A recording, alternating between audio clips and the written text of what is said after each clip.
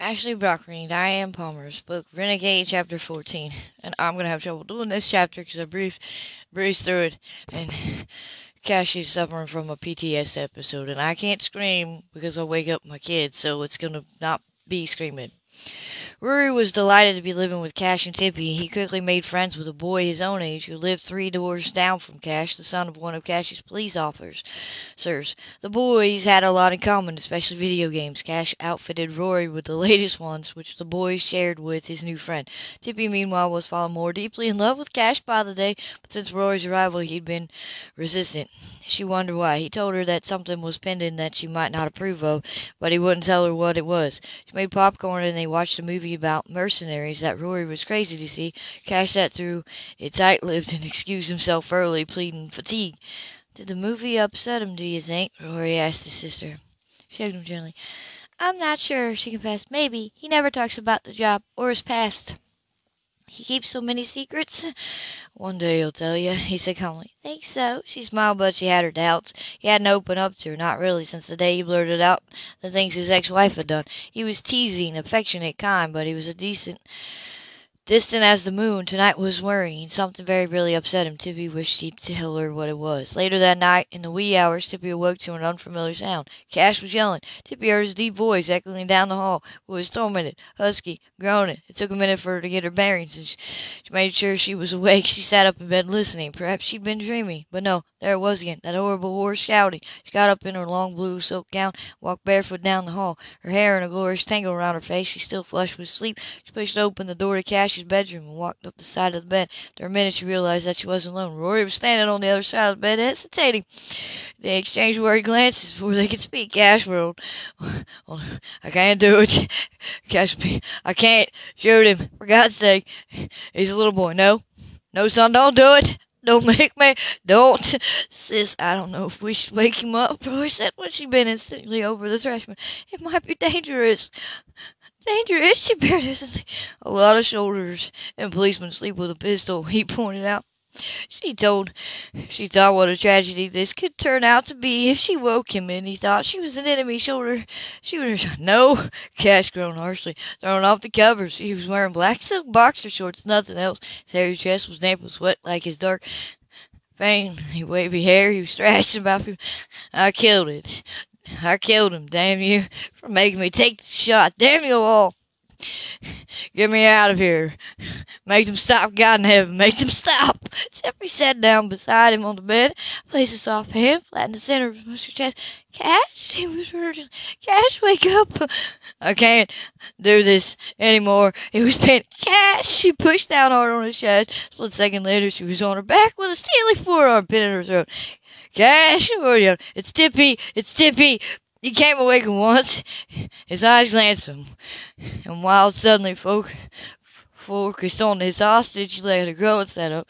His breath caught in his throat as he realized what he could have done to her. You had a nightmare, she whispered, sounding choked. Her hands went to her red neck. I told her not to, Rory defended her. Cash caught his breath slowly. Did I hurt you? He asked Tippy in a strained voice. No. I was only frightened, she said, sitting up to him.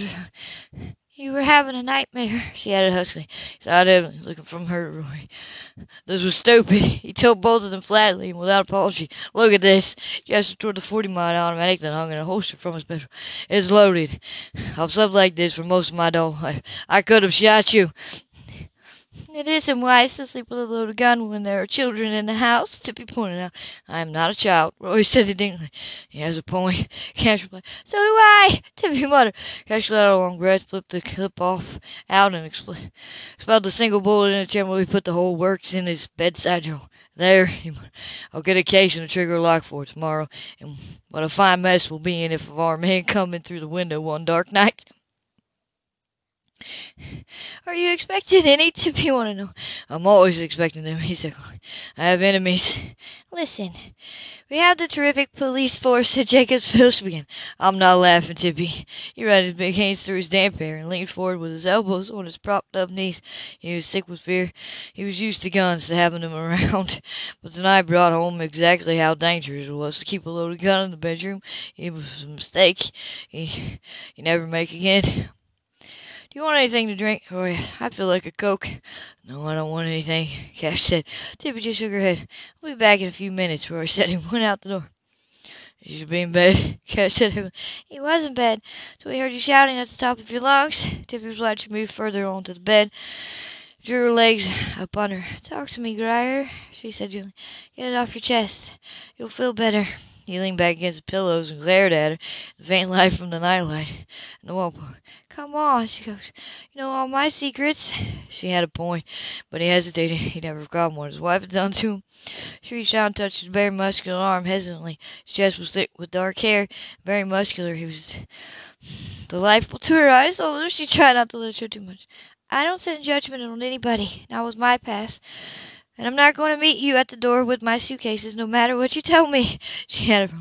That's what I thought once before. He bit off. I'm not here because you're rich. I'm not here because you're rich, she said bluntly. His jaw. If you're insinuating, I'm stating a fact. No woman who loved you would do what she did.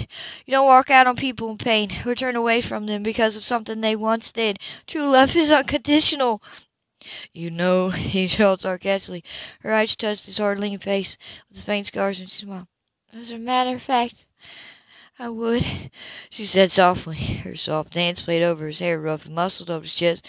He misunderstood the words. She thought she meant Colin, the man she lived with. He averted his eyes and fought to keep his breath steady. The nightmare, the old familiar one, had unnerved him briefly.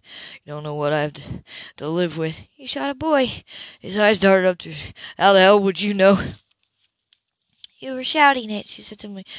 I watch the evening news along with the rest of the world. I'm totally aware that in third world countries, paramilitary units have plenty of little boys who can use AK-47s or even a K-bar if they have to. He growled. She wasn't horrified. She wasn't even shocked. Colin fought in Vietnam, Cash, he said softly. He told me all about it. Things you'd never think he'd seen. He was so cultured, so worldly, but he watched children die too. I know things about war that even Rory couldn't guess. He began to relax. He said, I fought in the Middle East, in South America, in the jungles of Africa. I didn't make big money, but I learned that there's a price you pay for that sort of quick profit. I'm still paying it. She reached out to touch his mouth gently, but just her finger. You have nightmares. So do I, in fact, she added as a pale face peered around the door. So does Rory, right? She asked her little brother. Came in the room and closed the door. Sam beat me up so bad that I almost died. He agreed, tumbling into bed on the other side of Cash. I wake up screaming in the middle of the night sometimes. So does she. He had nod to her sister. Cash let out the breath he'd been holding back. So do I, he confessed. But you won't any more tonight, Rory said, climbing under the cover. Good night, sis. It wasn't the time to force answers out of reluctant Cash.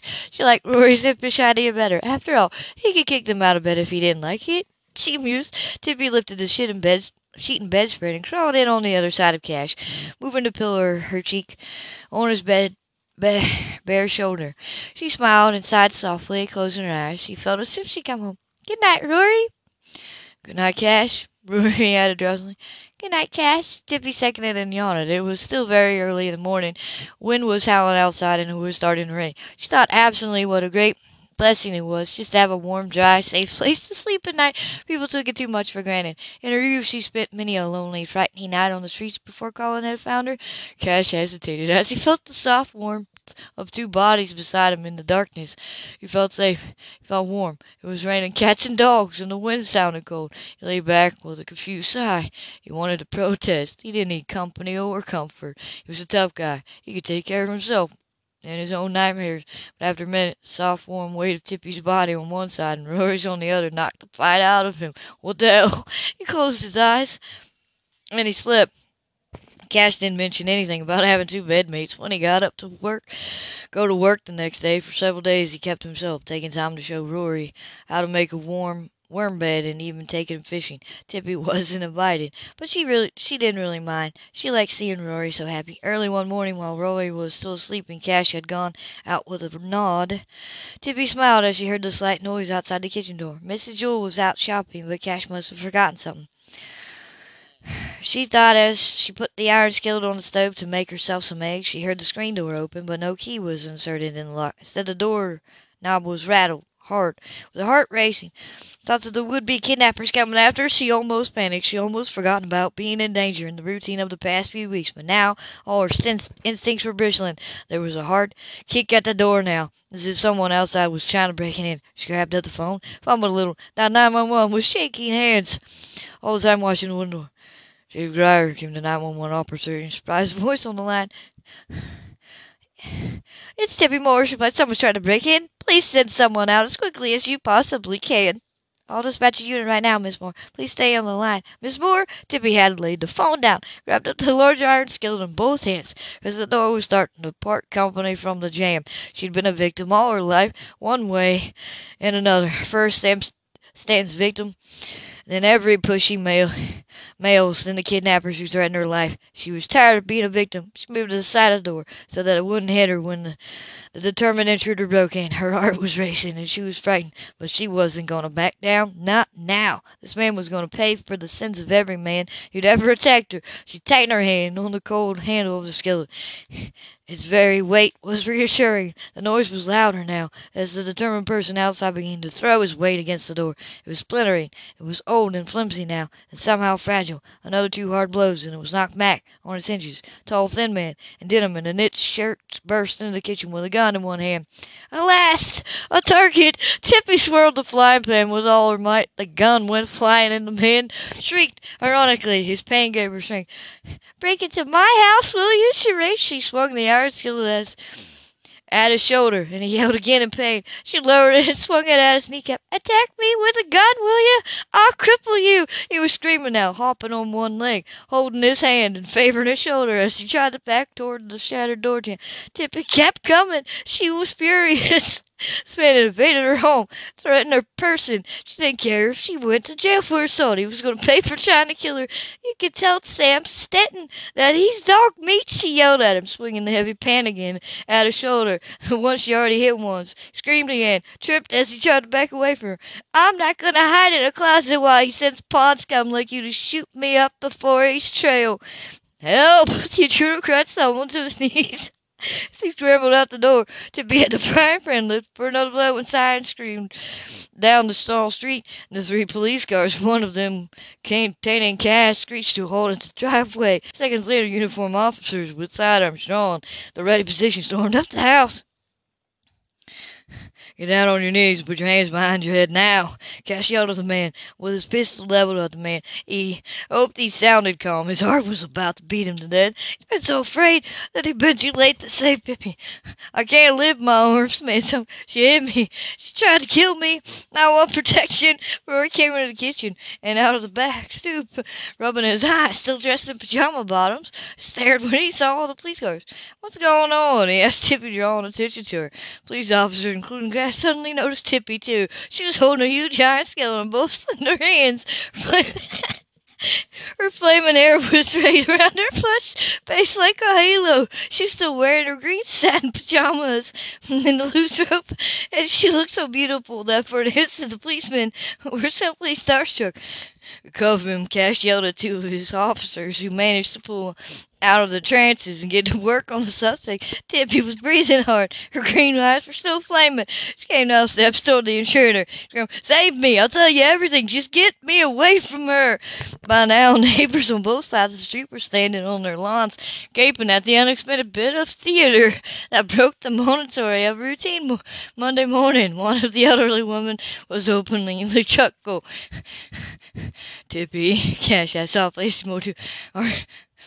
Are you okay, sweetheart? She nodded, breathless, the endearment and the concern.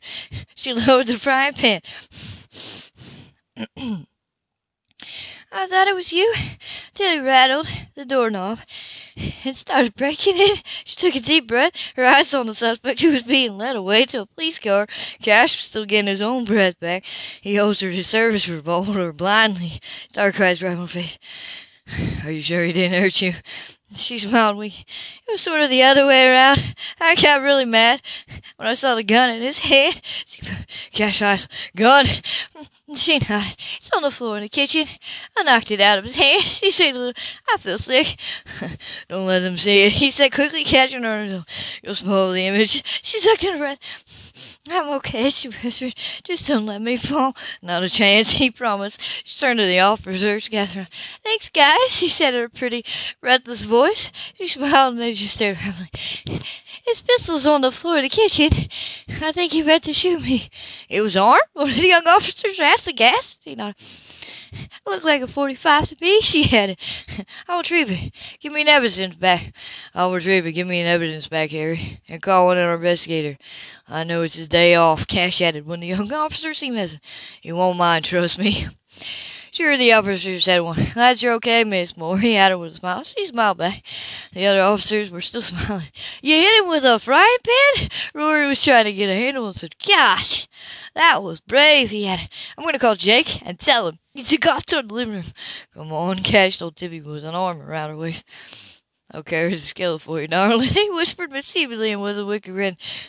We wouldn't want you to strain yourself or anything. She burst out laughing as she handed it over.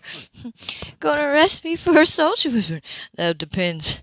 Are you planning to assault me? First chance I get, she replied teasingly. He went inside with her, his eyes angry. On the busted door and door jamb, and more angry when he saw the .45 automatic on the floor. He imagined all sorts of horrible scenarios. He and his men would have... His men would never have made it in time to save her despite their haste. She hadn't had that skillet.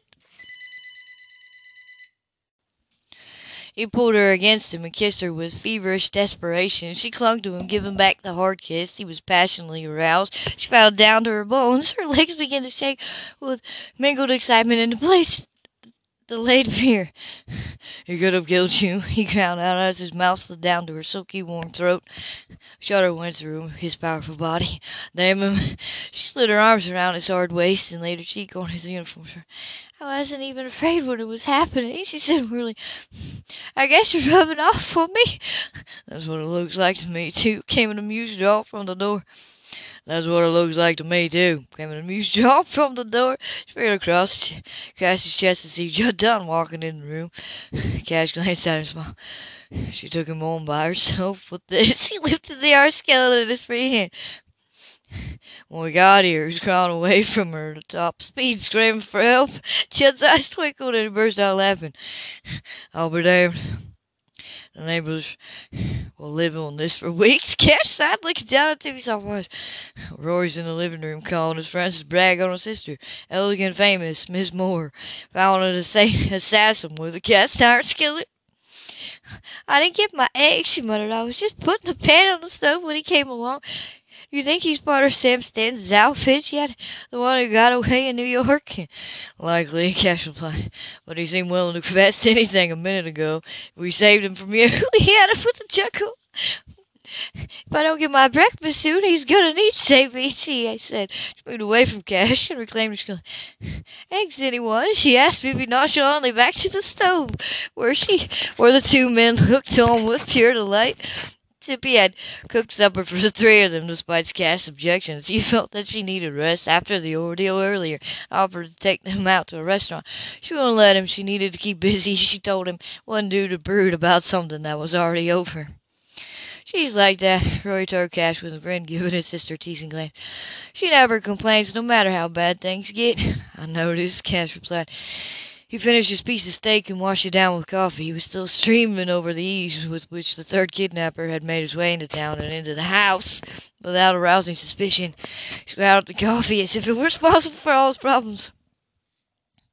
Is it too weak? Tippy asked immediately. He glanced at her. What? The coffee? He lifted his... No, it's just right. You're upset because the man got into the house, she began. Cash growl grew thunderous. You'll just have to get used to it, Roy told him conversationally. She reads minds. I noticed, Cash said, his lips making a thin line. Then he realized that he was being difficult when she was the one who needed comfort and understanding. Sorry, he added. She only smiled. It's okay, she replied. I should be apologizing. I don't mean to be obnoxious. You just read minds, he finished for her. Only mine and yours, Ray told her. She can't do it with other people. Cash still. She can't? Rory shook his head, finishing his masterpiece.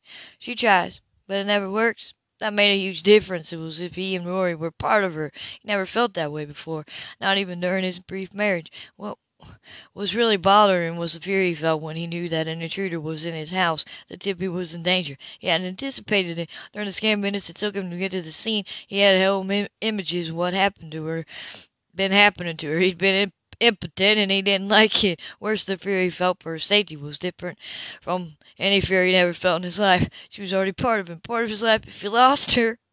Want some ice cream? Tippy asked of Vernon. We've got chocolate. I'm not really hungry for dessert. Me neither, Rory confessed. It's been a long day. He got up, excusing himself from the table formally, went around to hug his sister close. I'm glad you're okay, he said in a husky tone, his eyes closed. You've all got... Not true, Cass said quietly. You got me too. Rory lifted his head and looked with faint surprise at the older man. He'd been thinking of himself as a nuisance for weeks now, but Cash was smiling. Rory smiled. Thanks. Works both ways, you know. Yeah, I'll save you, if I could. Cash's expression was curious, mingling affection with quiet pride. He smiled back. I'll remember that. I'm going to watch that new adventure movie you brought home, if it's okay. Rory told Cash. Sure, go ahead. There's nothing much on television tonight anyway. Thanks.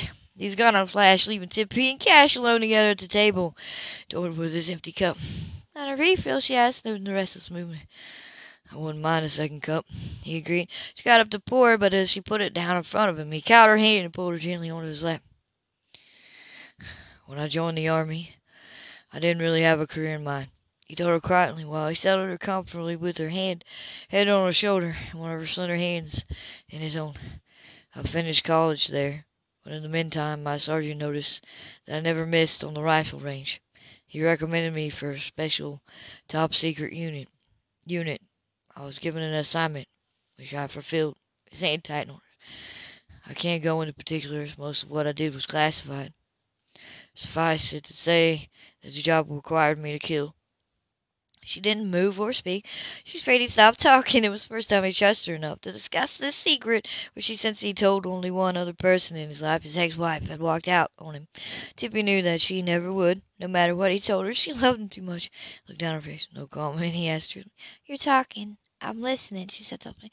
I know this must be hard for you. I'm not judging or criticizing, but I think it would do you good to talk about it. He laughed shortly. That was what I thought once before. She reached her hand up to his lean face and stroked his cheek gently. This isn't the past, and I'm no coward. He seemed to relax a little. Certainly he dismissed any discussion about this afternoon, he murmured. You'd be a local legend for the rest of your life. She grinned. You think so, I do. He shifted her into a more comfortable position, but he was listening. I did 2 black op jobs before it started getting to me. Got out of the army, but my reputation went with me. In no time I was on everybody's list for special assignments, freelance. I let them convince me that my hang-ups would vanish in time, that I was doing a necessary job to make the world safe.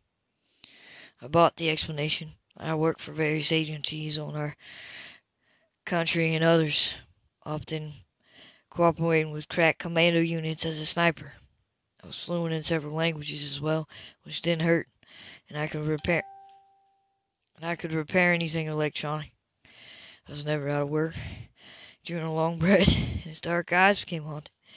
Then one night, I started having nightmares, real vivid, screaming nightmares. I saw dead faces. First it was once awake, then every other day. His face was taut with me. I thought if I gave up the job, they might go away. I had all the money I would ever need for the freelance jobs, safe in a Swiss bank. I was living on luck. It was only a matter of time until it ran out, so I quit and came back to the States. I worked in law enforcement here in Texas for years until I ended up with the Rangers.